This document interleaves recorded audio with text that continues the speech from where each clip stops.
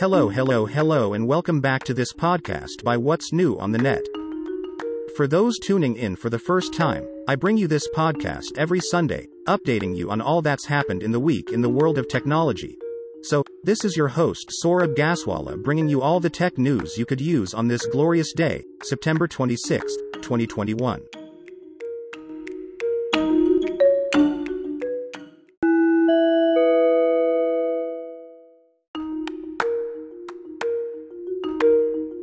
This first piece of news came this Friday and well, it caught almost everyone off guard. China has banned cryptocurrency and its transactions. Yes, you heard right. China's central bank reiterated its stance on cryptocurrency, releasing a memo that banned cryptocurrency transactions and made it illegal for overseas exchanges to provide services to people in China.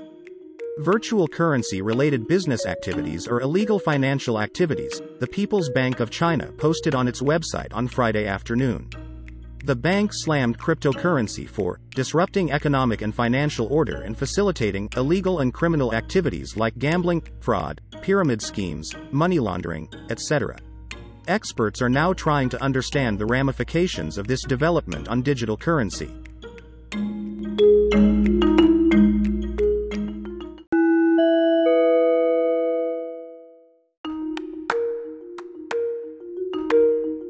While China has frowned upon digital currency, this week also saw Twitter announcing it would allow people to tip their favorite content creators with Bitcoin.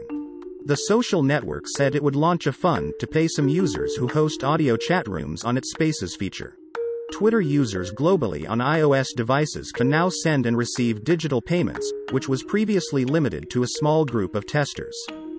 Twitter also revealed it would be testing more ways to help users have a safer experience, such as warning when people are entering a heated conversation or letting them leave tweet threads. The product announcements are part of Twitter's effort to compete with rival platforms like Facebook and YouTube for popular content creators with large followings.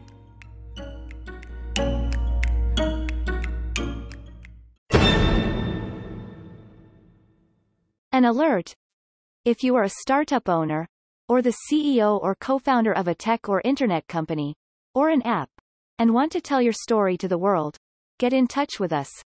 We are launching a new segment called So What's Your Story, where you can tell your story to the world. Write in to what'snewonthenet.com@gmail.com with your request. There's a link provided in the podcast intro which you may also use to leave a voice message behind. Thanks.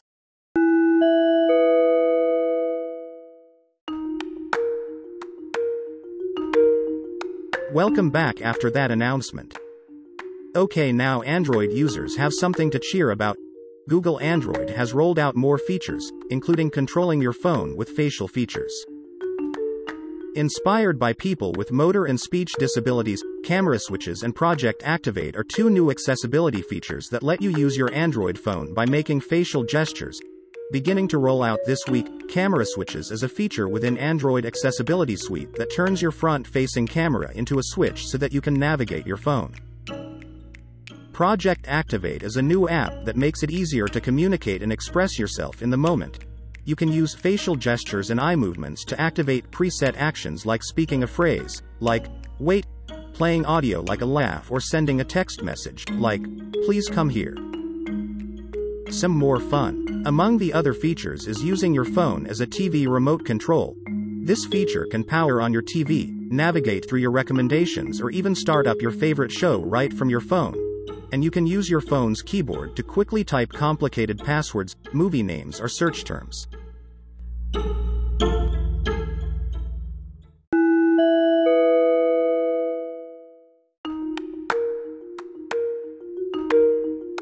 This next story is rather interesting.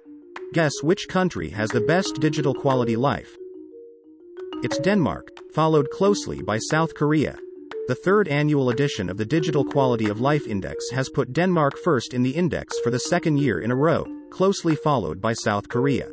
Finland ranks third, while Israel and the US round out the top 5 of 110 nations that were evaluated. The bottom 5 countries are Ethiopia, Cambodia, Cameroon, Guatemala, and Angola.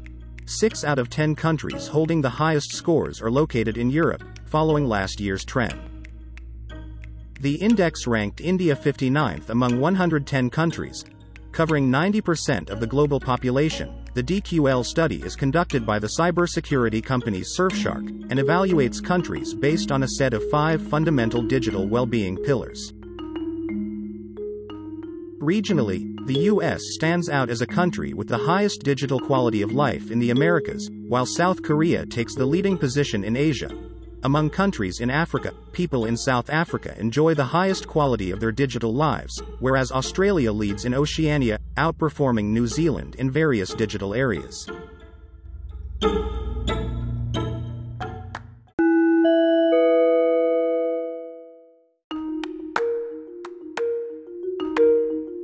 Content creators, listen closely.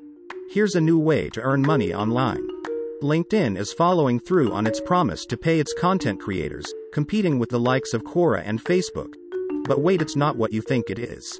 On LinkedIn, it's not a free-for-all for creators of every size and shape looking to make money.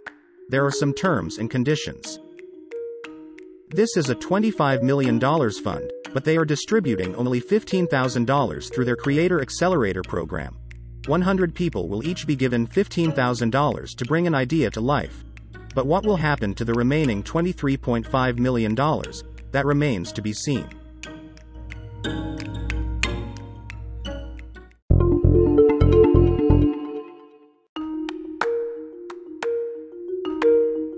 So those were the tech headlines of the week.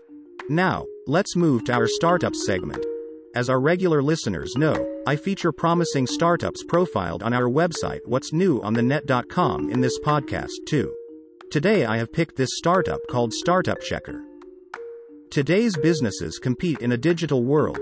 Often an arsenal of superior tools equates to better performance, but it's not always easy to find the right tools for the job at hand. Searching Google might only return a few scattered options.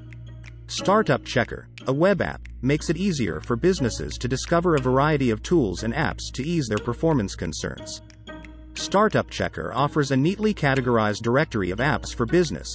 Whether it's marketing, web development tools, or funding, Startup Checker has it all. Each category showcases at least 5 tools or apps so users can compare services at a glance.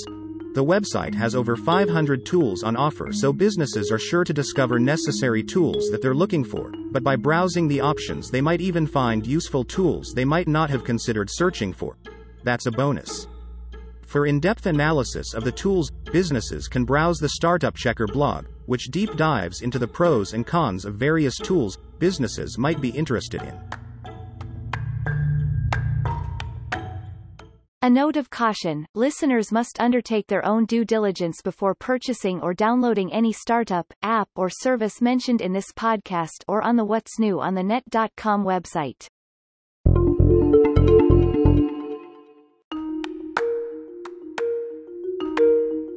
Okay, so with that it's a wrap. We are at the end of the podcast. If you have not yet seen our website what'snewonthenet.com, please do so. It's one of the oldest websites bringing you all the tech news. And, of course, do not forget to like this podcast and subscribe to it. This is your host Saurabh Gaswala signing out for now. See you next Sunday.